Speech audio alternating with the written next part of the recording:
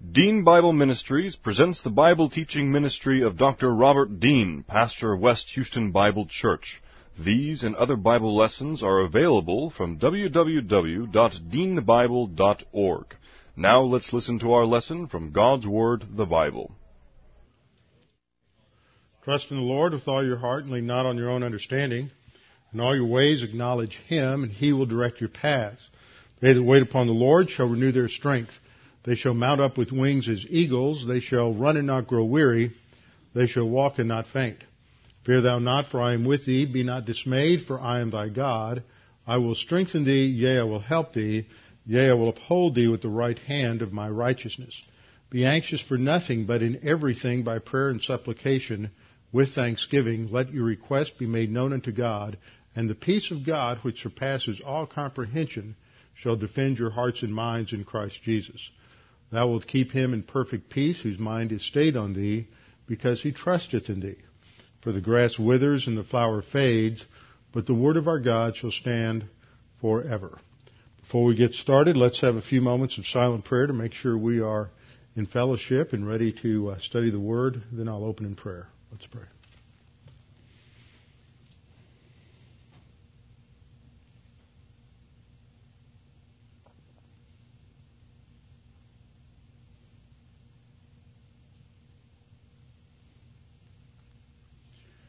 Father, we're thankful that we can come together to meet as a body of believers to study your word this evening. We're thankful that we have God the Holy Spirit who indwells us and fills us, and He's the one who teaches us, makes these things clear, stores these important truths in our soul, and makes them available for us, calls them to our minds so that we can apply them.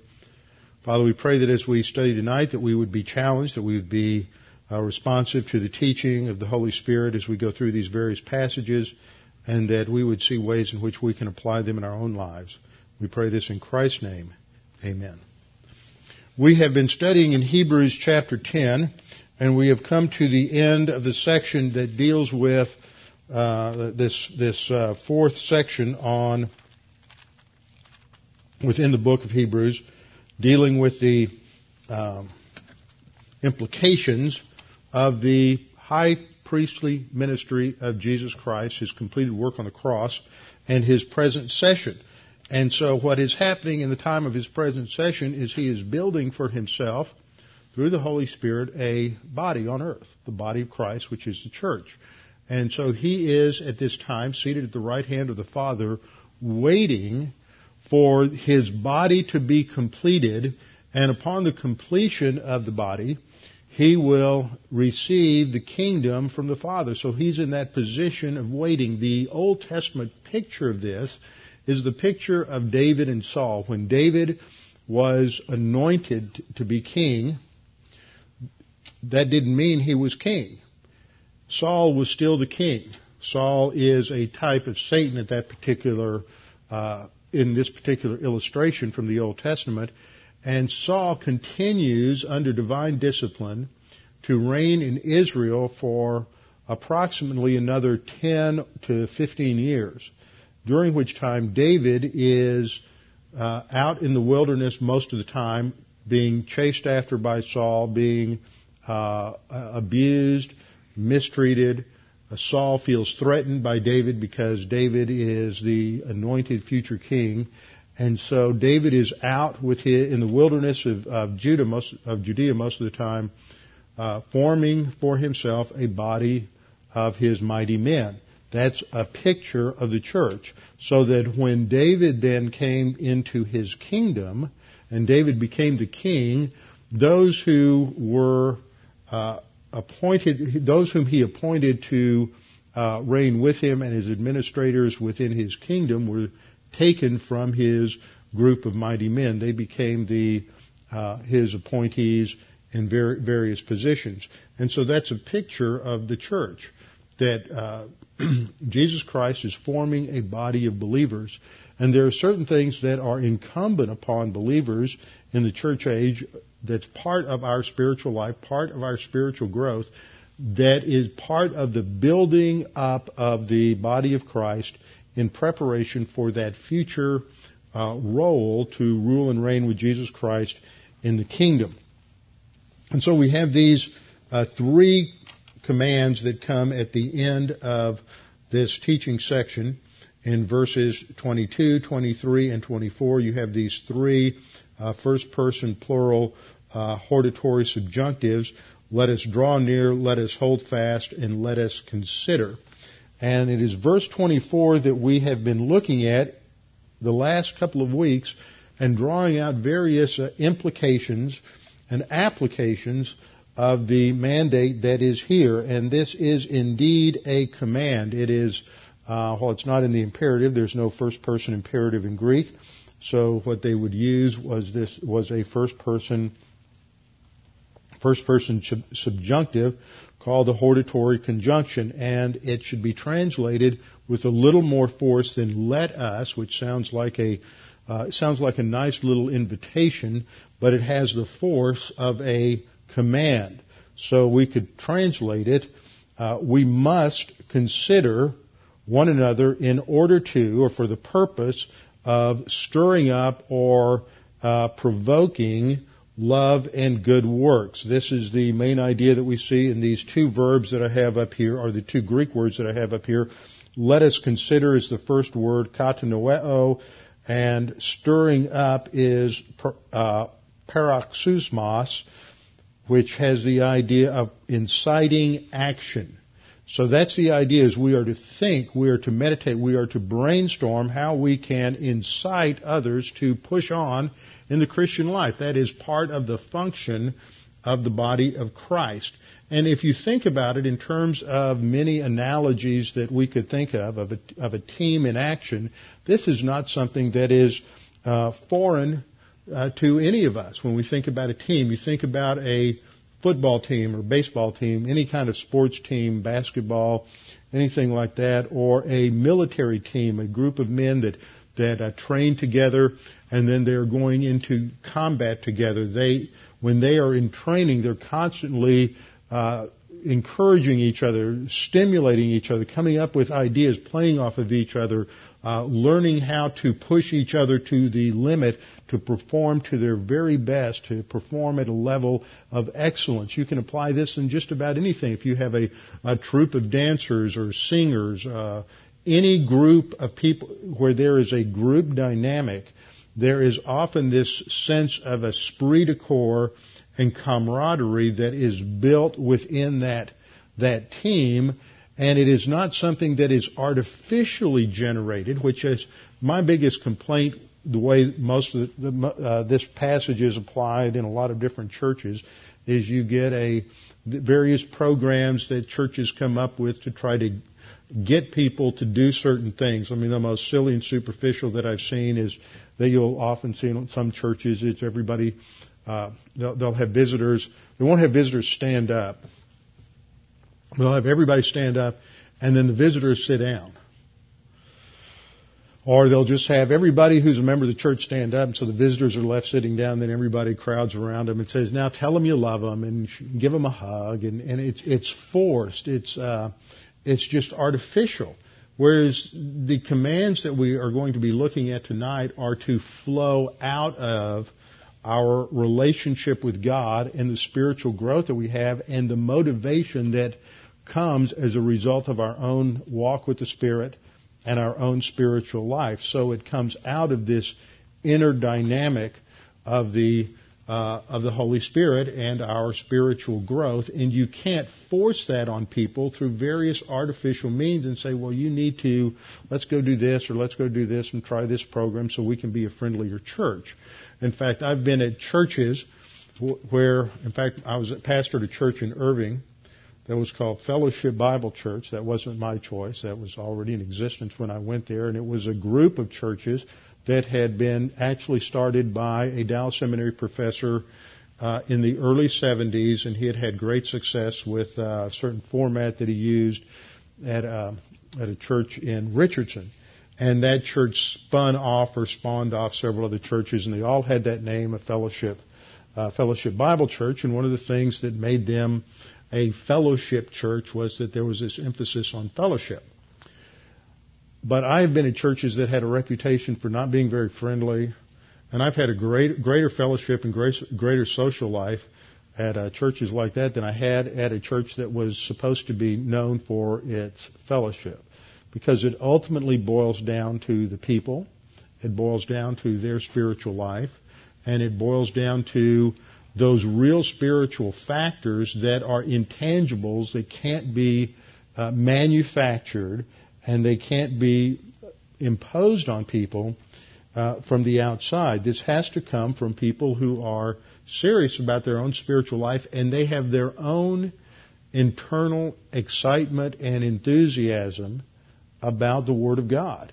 And you see that if you think about some of the analogies that we could use other than the body to portray that kind of team operation, because as we'll see when we get into some of the passages in 1 Corinthians 12 and in Romans, that Paul uses this analogy of a body for a couple of different reasons, but I think one is because it's alive. It's not, he could talk about some sort of inanimate object that has many different parts that all work together, but he chooses an analogy that is living, that is dynamic, that is interactive, because that's the nature of the body of Christ, the church. It's a living organism. It is dynamic, and it receives its real energy from God the Holy Spirit and from the Word of God. So it's not just as it impacts individuals,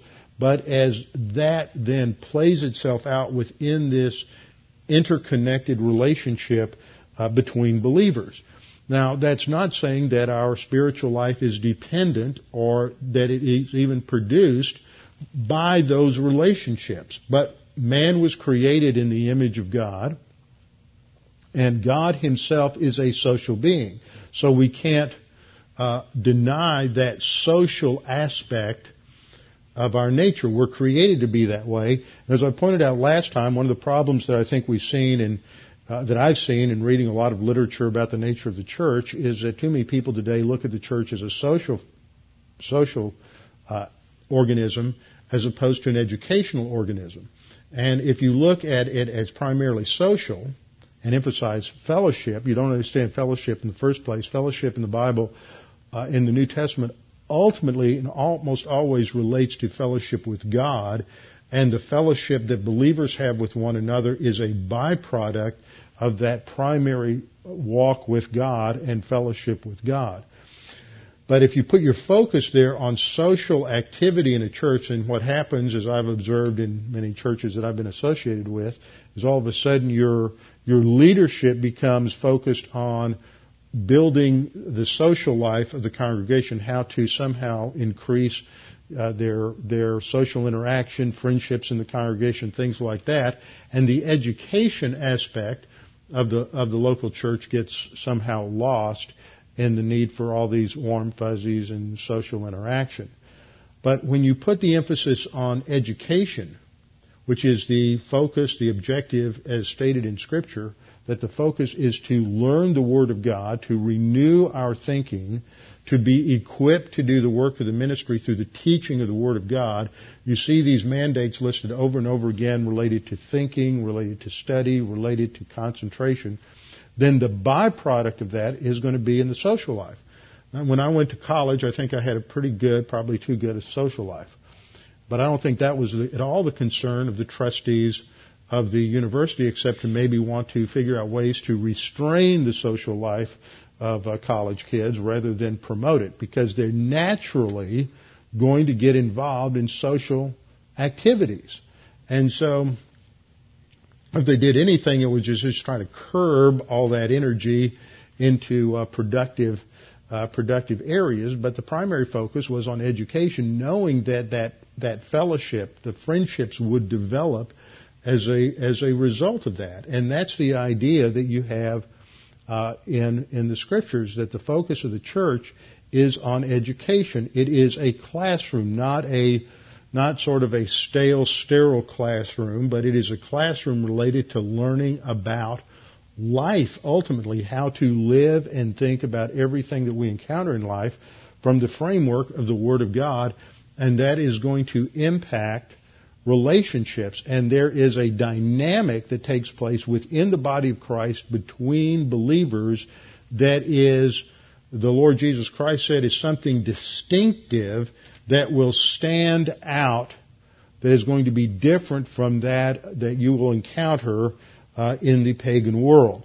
And so the main command here to consider or to think, to brainstorm, says, let us consider or think about one another, and then there are going to be two participles. The main verb is going to be modified or clarified by two participles that come up in verse 25.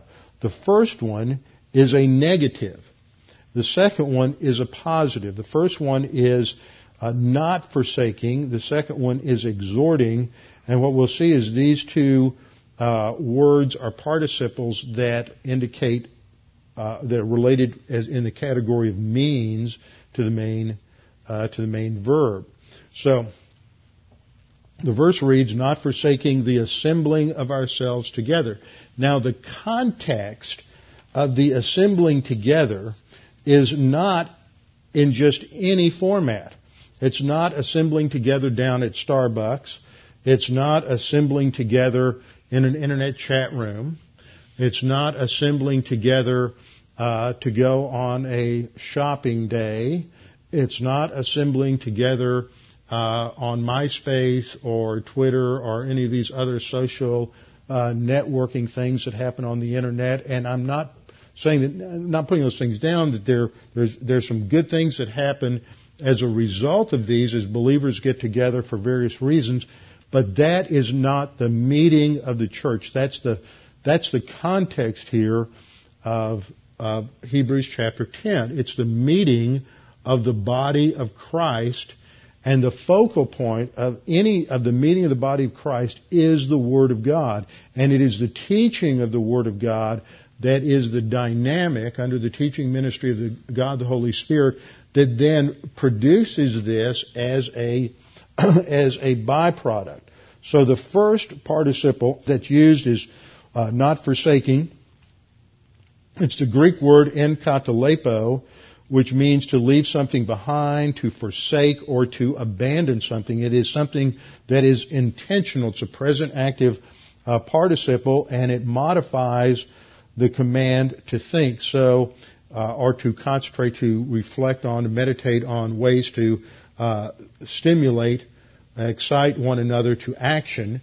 And so you're not doing that by not meeting together, by avoiding, by not being involved in a local church. Now, a local church can be anything from a family in some cases to 2 or 3 families, house churches, which is what you have in a lot of the history of the church. Is you think about frontier circumstances, you think about people in various third world countries that have had very little other believers around, where they may be very small. In fact, there's a man who uses material from the church here who has, I think, 40 or 50 house churches that he works with in Indonesia. And they have seen a number of Muslims converted, believe on the Lord Jesus Christ as their Savior, including an imam, and they are teaching them the Word.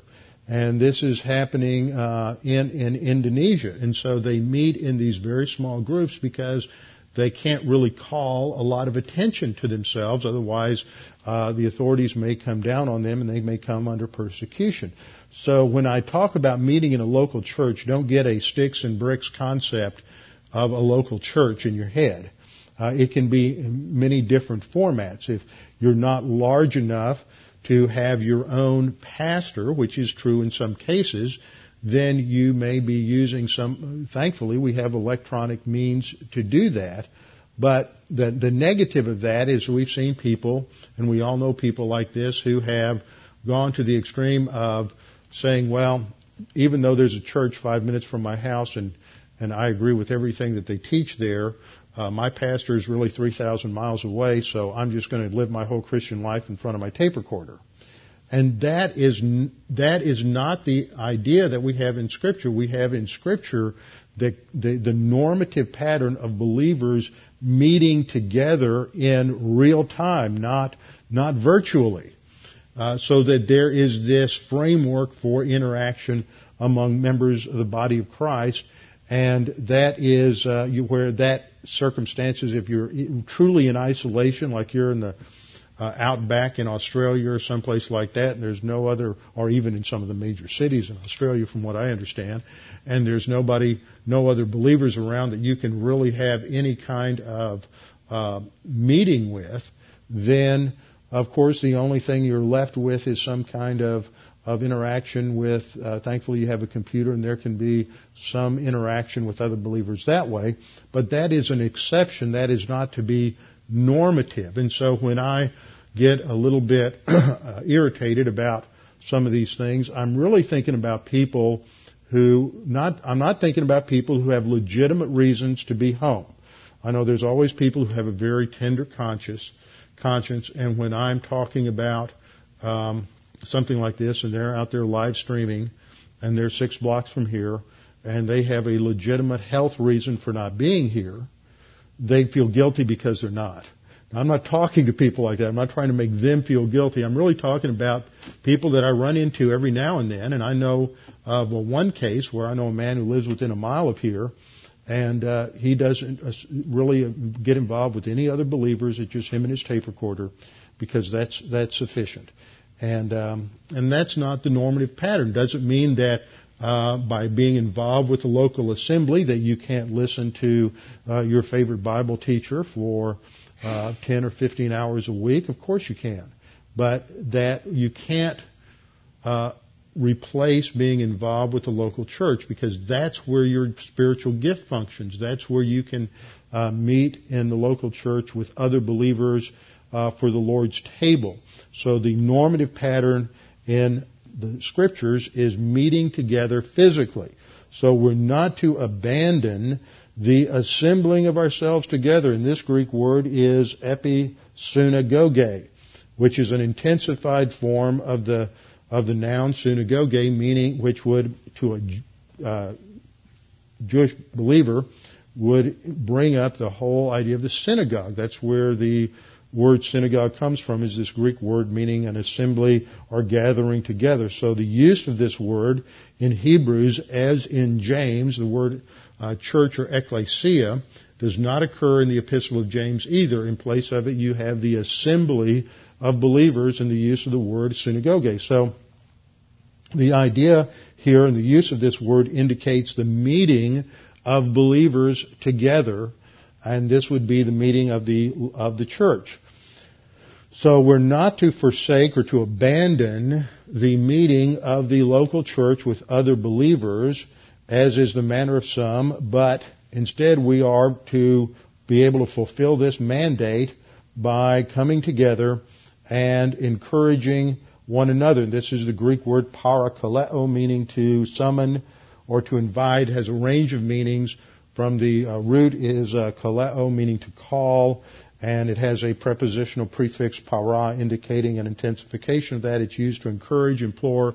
The noun form parakletos is what's used of the Holy Spirit as a comforter, assistant, as one who comes alongside to strengthen. So this is the range of meaning in this particular word.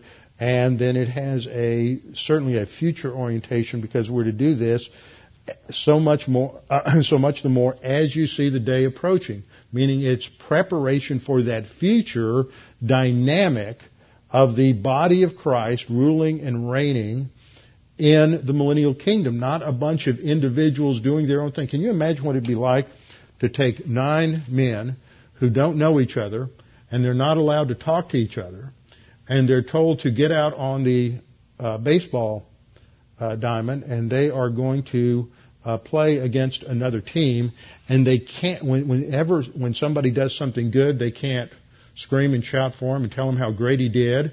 And if he drops the ball or messes up, commits an error, they can't say, well, that happens, come on, you can do better the next time, and encourage him. They can't talk like that at all.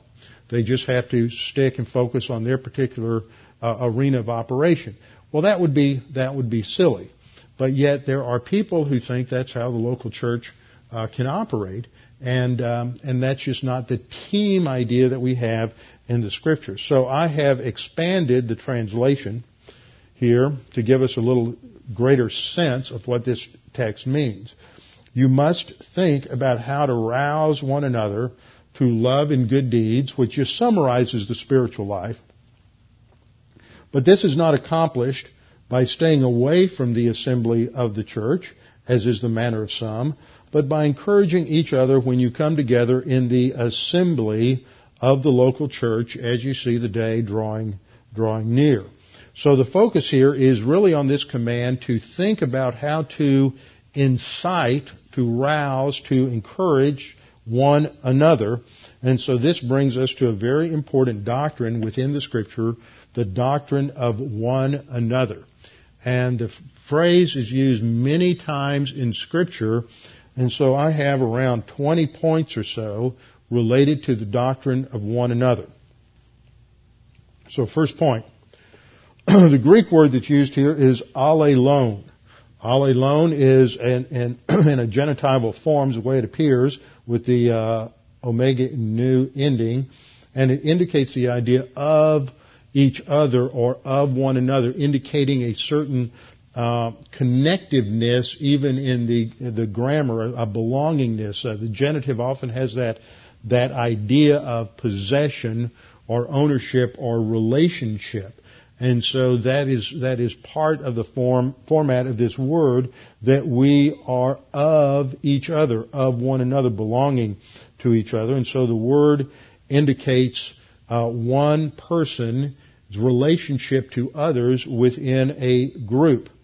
Now, most of the New Testament contexts where this word is used, it's related to congregations. Now, there are places where you have the Pharisees conspiring with one another and other contexts like that. But within the epistles, the word is used numerous times to express the relationship of one believer to another.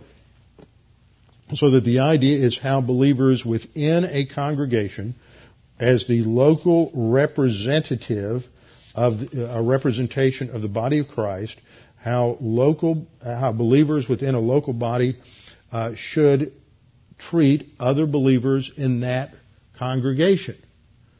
So it describes that dynamic that should take place within a group of believers as a result of their spiritual growth. So it applies to how one believer relates to another believer. That's the context. Believer to believer, not believer to unbeliever, not talking about how you relate to those at work. Not that these principles can't apply, but that's not what the context is in the New Testament. The New Testament is talking about how individuals within the body of Christ relate to one another, specifically within a local congregation, a local manifestation of the universal body of Christ. Now, point number 2, the most frequent command related to one another that we find in the Scripture is to love one another.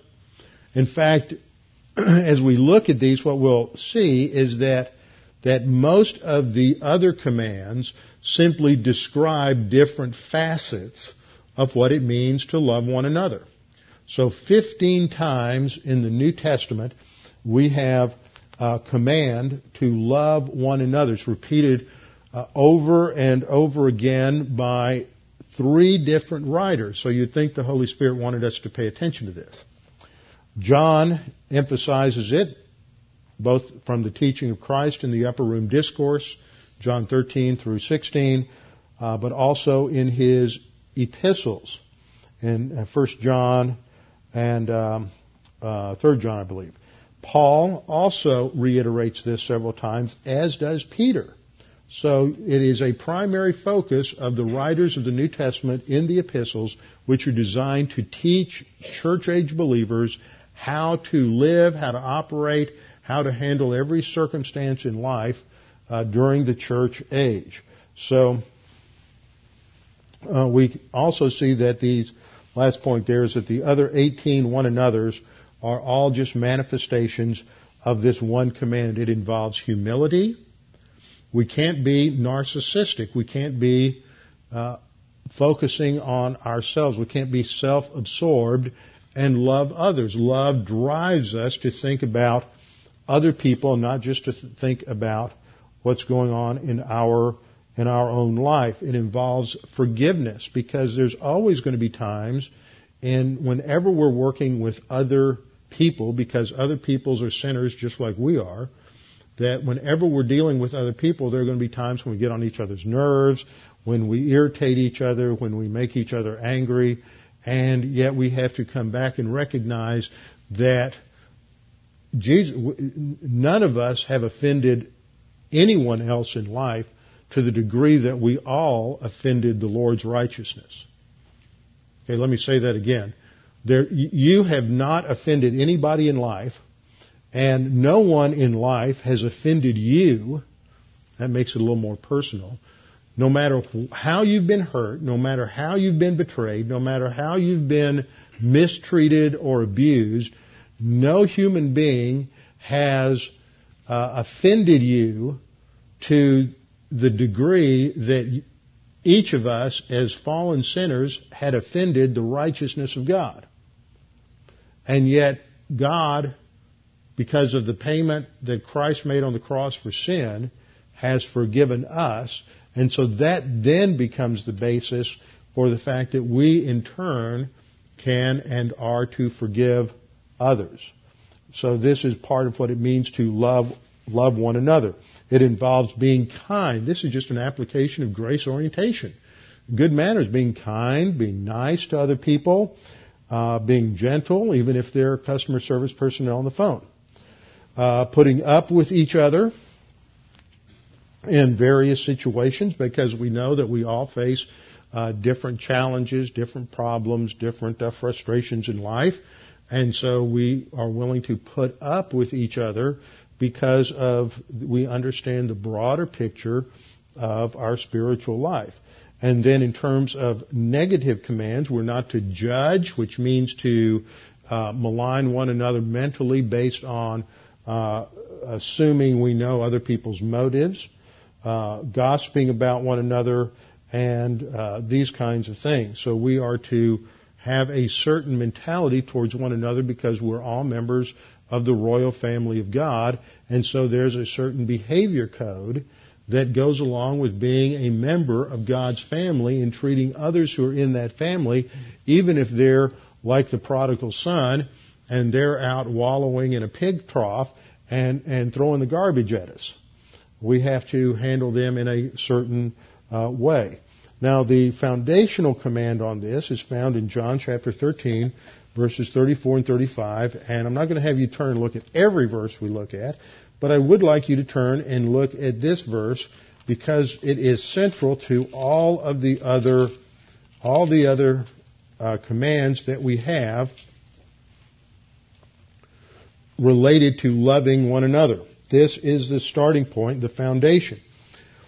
Now, as we've done many times, as we've gone through John 13, we went through it not long ago in our study in Hebrews, as we talked about forgiveness and cleansing and washing and all of the imagery there. The context of these verses, John 13, 34, and 35, is a context of the Passover meal, Jesus' instruction to the disciples at the end of the Passover meal, after he has sent Judas away. This is when Jesus begins to teach his disciples about the standards of behavior, the protocols, if you will, of the Christian life, just laying down the foundation. Now, if you look at the context here, we're told in verse 1, Before the feast of the Passover, when Jesus knew that his hour had come, that he should depart from this world to the Father, having loved his own who were in the world, he loved them to the end. Now that is really a summary statement of this section that is going to extend through the end of the gospel. And it is showing that Jesus is going to teach and then demonstrate what he means by love. And that includes not only the crucifixion, but also his instruction afterward. Just hold your place here just a minute. I want to connect a couple of dots for you. But love is one of the primary words that you find at the end of John. You find it a number of times up through John 17, which is the high priestly prayer. Then in John 18 and John 19, you don't find the word. How interesting. Why is that? Because that's when Jesus is arrested and crucified, and that's when he is demonstrating what love is. And then after the resurrection, when he appears to the apostles, and look at John chapter 21, down to verse 15. Jesus has this little interchange with Peter. He's trying to teach Peter something about forgiveness. There's a connection here between forgiveness and love. Because Peter, the last time Peter had spent time talking or interacting with Jesus, Peter had said, well, I'm not going to betray you.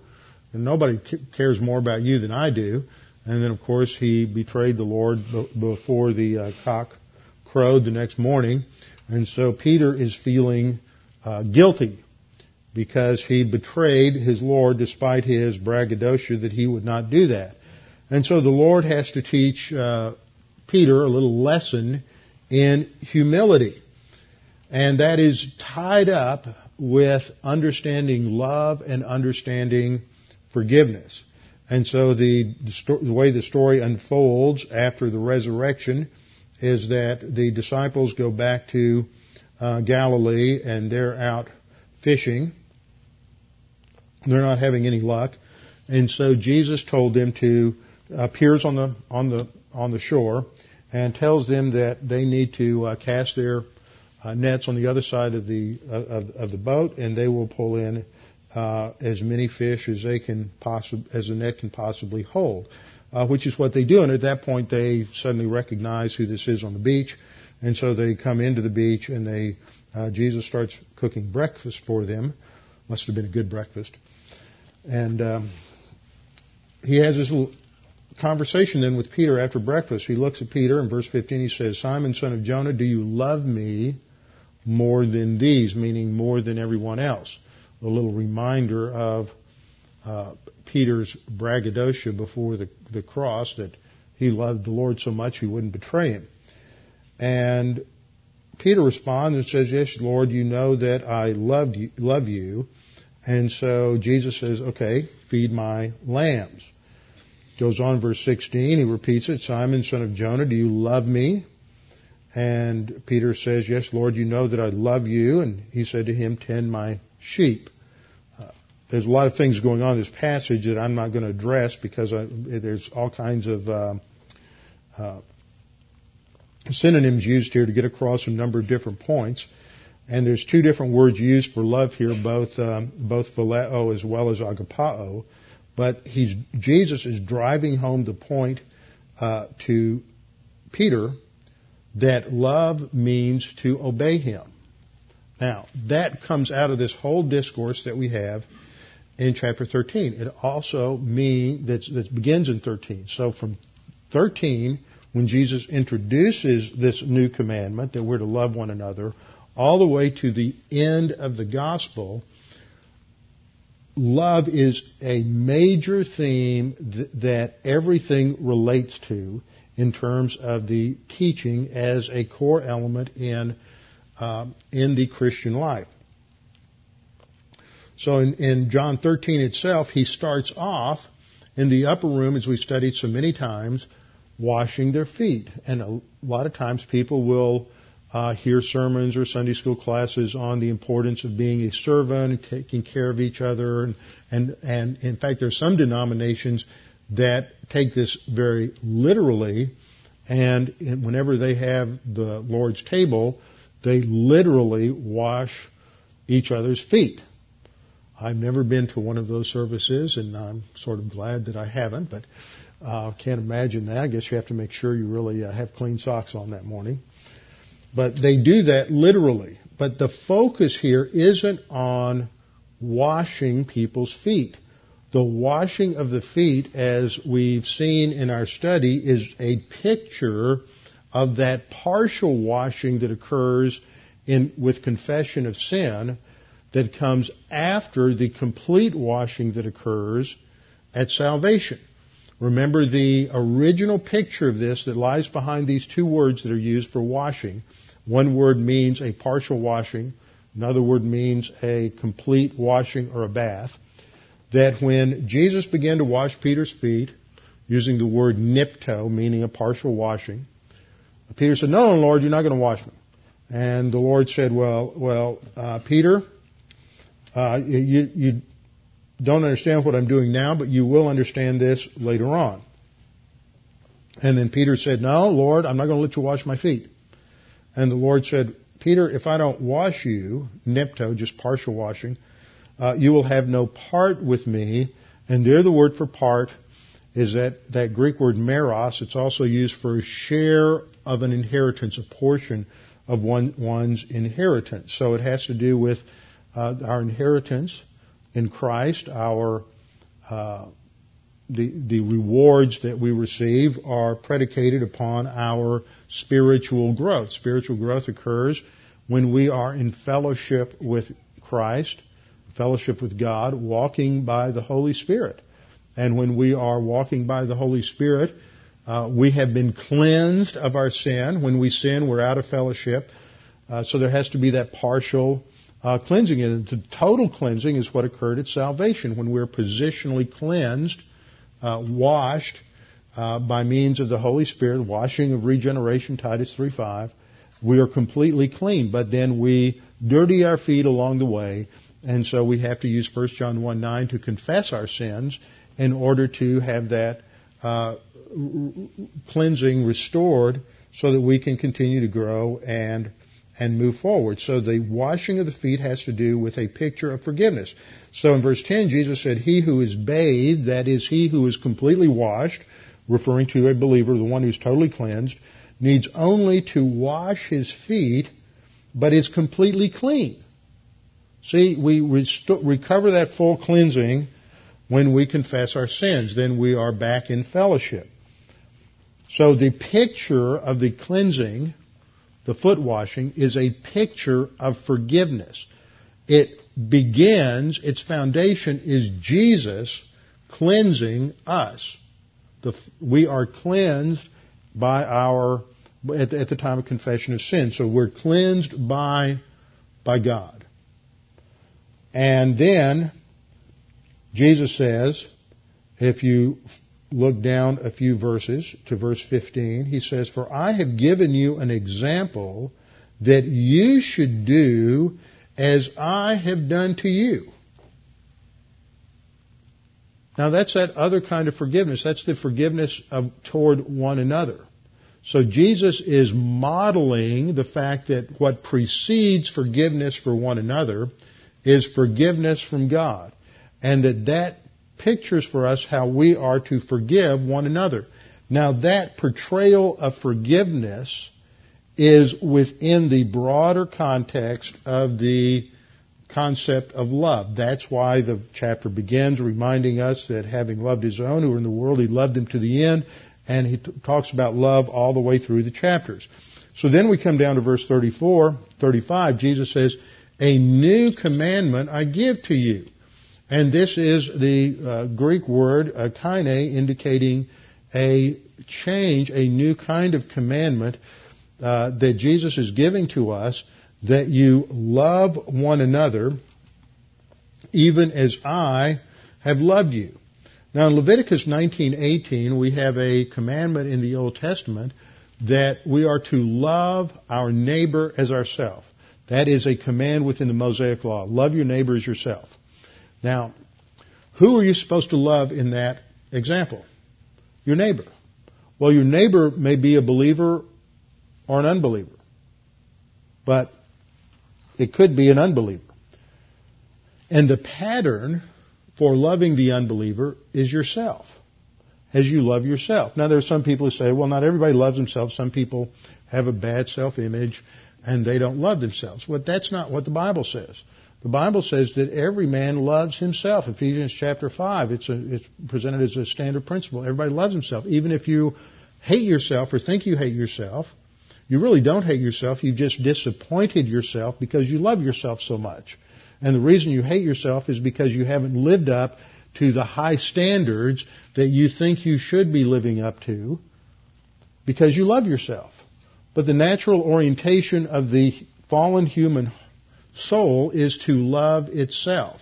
It is self-absorbed and in love with itself. So the Old Testament pattern is to love everyone, believer and unbeliever, like you love yourself. But Jesus changes that. He says, you are to love one another, and the one another does not include unbelievers. Doesn't mean that we're to be nasty to unbelievers. But he's focusing on the dynamic within the body of Christ. You are to love one another, that is, other believers, as I have loved you.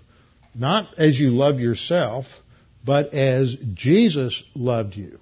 Now that really ratchets the standard up extremely high. And the only way that we can do that is if God the Holy Spirit is producing that kind of love in us. That's why love is the first fruit of the Spirit mentioned in Galatians chapter 5. In the context, broader context from Galatians 5:13 all the way down to the end of the chapter grows out of a command to love.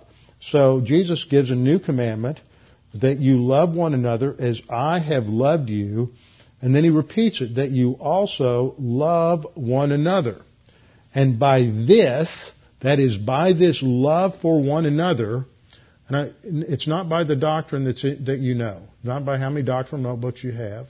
I'm not saying that I'm not putting that down. That's the means to the end. But it's not the end. It's not how much you know. It's not the extent of your theological vocabulary. It's not any of the other things that people want to emphasize that somehow are barometers for their spiritual life. It has to do with character. And it is love for one another because that is the ultimate sign and indication of spiritual growth and spiritual maturity. It doesn't happen overnight. It happens only because we have spent a tremendous amount of time studying the Word under the filling of the Holy Spirit and applying it consistently in how we think, how we act, what we do, just applying the principles of Scripture. And as we go through that process of spiritual growth, failure, recovery, again and again, down through time, then a capacity for love develops within our soul that is unique and distinct. It can't be manufactured. Unbelievers can't do this. Maybe here and there they might rise to an occasion and have a semblance of unselfish love, but this cannot be produced by the energy of the flesh. This kind of love can only be produced by God the Holy Spirit. And so it becomes the sign, Jesus says, by the way in which believers love one another, by this all men will know that you are my disciples. Not just believers, but disciples. A disciple is a distinct category of believer that has decided to push on beyond simply being justified so they have eternity in heaven, but someone who wants to grow and mature to the fullest extent that they can. So it indicates that someone has grown and matured if they have love for one another. So how many times are we told to love one another in these 2 verses? 3 times, as if it's important. Then in John 15:12, just 2 chapters later, within the context again of the upper room discourse, Jesus says, this is my commandment, that you love one another as I have loved you. So again, The commandment is reiterated. He is the standard. So we have to understand how Jesus loves us. That takes a lot of time. That takes a lot of investigation and study of the Word of God to understand how Jesus loved us, how God the Father loved us, and all that's involved in that love. And at the very core of that is understanding the whole concept of grace, that love is unmerited, it's unearned, it is based totally and exclusively on the character of God and who He is and what Christ did on the cross. And so it means that we have to fully investigate and understand all of the dynamics that went into salvation. So Jesus said, "This is my commandment, that you love one another as I have loved you." And again, just 6 verses later, or 5 verses later, John 15:17, "These things I command you, that you love one another." And so all through John 13, 14, 15, 16, and 17, there are various other mandates, statements made by the Lord related to love. For example, in John 15:13, Jesus said, "Greater love has no one than this, to lay down one's life for his friends," which is what He is going to do on the cross. Well, the next time we have this mentioned as we go through the Scriptures is in Romans 13:8. Romans 13:8, Paul says, "Owe no one anything except to love one another, for he who loves another has fulfilled the law." Here he's not talking about the Mosaic law, as this is the plan of God. This is going back to Jesus' command as this new commandment to love one another. He's not talking about how to get saved. He's talking about the outworking of a justified person's spiritual life. The concept there of "owe no one anything" is an imperative. In these slides, I've put a little exclamation point by the main verb, which expresses that this is a command, a mandate for the spiritual life. Now, I've heard a lot of people teach using this verse as an economics verse that we're not supposed to get in debt. That's not really the idea here. I don't think that's a legitimate application. What Paul is talking about here is that we should not, as people, be indebted to anyone else, which means that we owe them something. We are indebted to them not financially, but in terms of behavior. Maybe we have not forgiven them, something along those lines, or we have sinned against them. In contrast, we are not to have that be beholden to anybody in any way, but we are to love one another. That is the primary command for the spiritual life. Then, as I mentioned earlier in Galatians chapter 5, Paul states in Galatians 5:13, "For you, brethren, have been called to liberty, only do not use your liberty as opportunity for the flesh," that is, opportunity to fulfill the sin nature, "but through love we are to serve one another." And there's the command. So this really comes up a couple of different ways in the one another lessons. We're to love, but that love is exemplified through serving one another. Then 1 Thessalonians 3:12 states, "May the Lord make you increase and abound in love to one another and to all, just as we do to you." And here, the verbs here are infinitives, but they are imperatival infinitives. So again, the emphasis is on the mandate to increase in love and abound in love. May the Lord make you increase and abound in love through spiritual growth, spiritual maturity. Then we have 1 Thessalonians 4:9, "But concerning brotherly love, you have no need that I should write you, for you yourselves are taught by God to love one another." Again, you have an imperatival sense there to the syntax of the passage. This is not an option. 2 Thessalonians 1:3, Paul says, "We are bound to thank God always for you, brethren, as it is fitting, because your faith grows exceedingly. Now, faith grows exceedingly because you study the Word and you apply the Word, and your faith grows exceedingly, and the love of every one of you all abounds toward one another. It continues to grow. There is this genuine care and concern for each other because of the spiritual growth that precedes that. 1 Peter 1:22, Peter writes, since you have purified your souls by obeying the truth, that should be understood in an instrumental sense. And the idea there again is cleansing, being in fellowship. You have purified your souls by obeying the truth through the Spirit in sincere love of the brethren. Then we have the command again, love one another fervently with a pure heart. And then we have passages in 1 John, several passages in 1 John and then 2 John.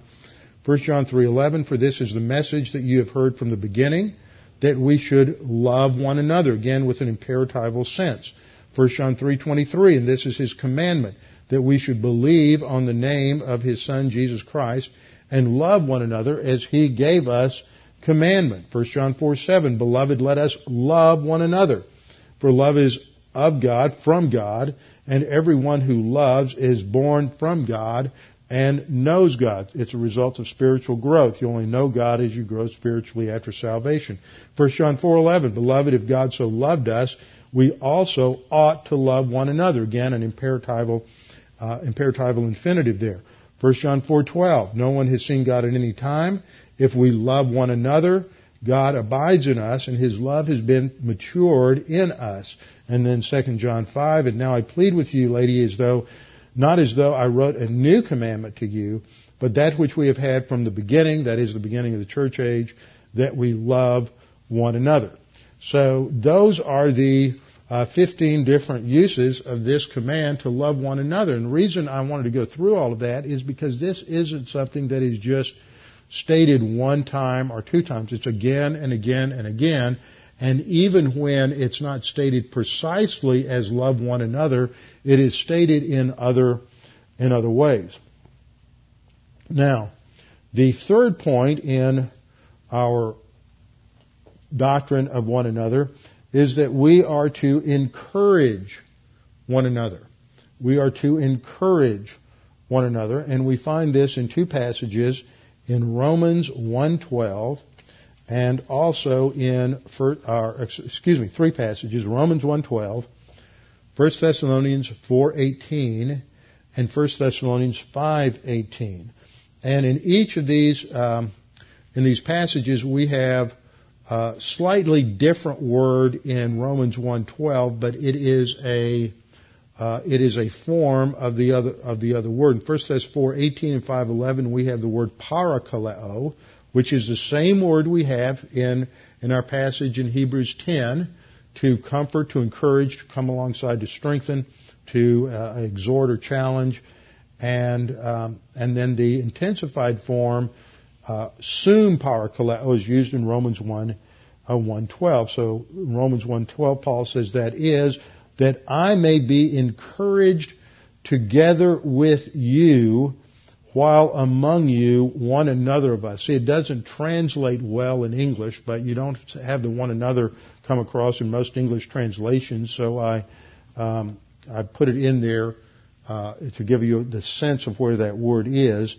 that Paul is saying that he wants to be encouraged. Here's the Apostle Paul, and he is encouraged and strengthened by being with other believers and this mutual ministry that we have in one another's lives, by being together with them, by the other's faith, by their positive volition, by their encouragement in the Word, that we gain great encouragement when we understand that there are other believers that are positive, that it's not just you and I and a few others, but that there are many others who believe the same way we believe and are studying the Word, and the Word of God is a priority.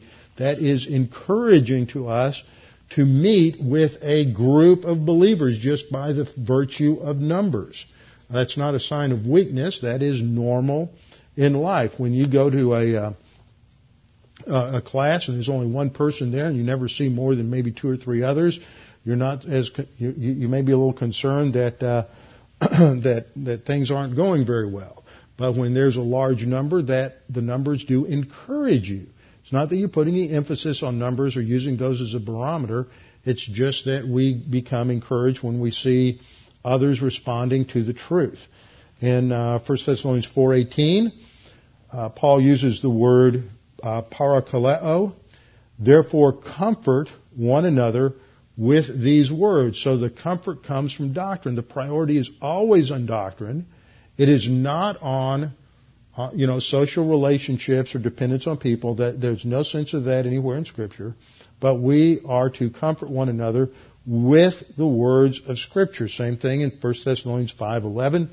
This is in the context of, also in the context of grief. 1 Thessalonians 5:11. Therefore, comfort each other and edify one another. So there's 2 different words here used for the one another activity. Comfort and edify, or build up one another, just as you also are doing. And so we have these 2 different Greek words that are used in these passages, sum parakaleo and parakaleo, emphasizing that dimension of our one another ministry. Now that's the first 3 points. We've got 17 more to go. A lot to this, so we'll come back next time for start on point number 4.